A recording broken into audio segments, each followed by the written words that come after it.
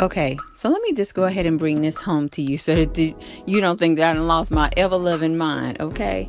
So, I have a little bit of change, squirred away for a rainy day. I got about 6 G's, well, you know what? Actually, in total, probably I forgot about another savings account I have. So probably in total about 12 G's.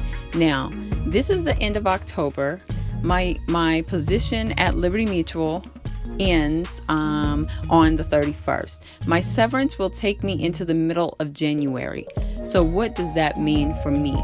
That means that I have all of this ample opportunity that God is giving me, because I said at the first of the year that I wanted Liberty Mutual to be the last company that I ever worked for, which is probably, now that I think about it, which is probably why in my spirit I don't really feel like I'm supposed to be there, because I'm going against what I'm believing God for. So, with that being the case, I am going to take all the expertise that I have, and I told you the last time that I was really going to sit down and think about what makes me happy. And I told you, philanthropy, anything that gets me creative, number 2, and basically just helping people is what I really, really, really love to do.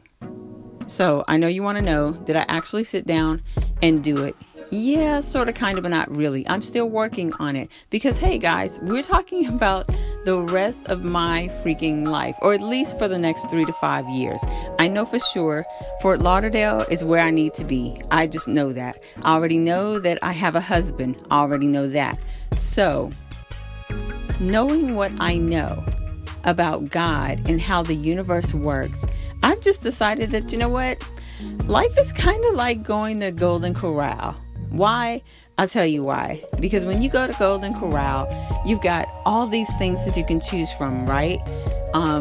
Meats, salads, whatever you can think about, sides, everything, anything. And that's how God sees us, or that's the life that He gives us. He gives us the ability to create our lives. There's so many different lives that we could choose to have. So, when you go to Golden Corral, you pay one price, right?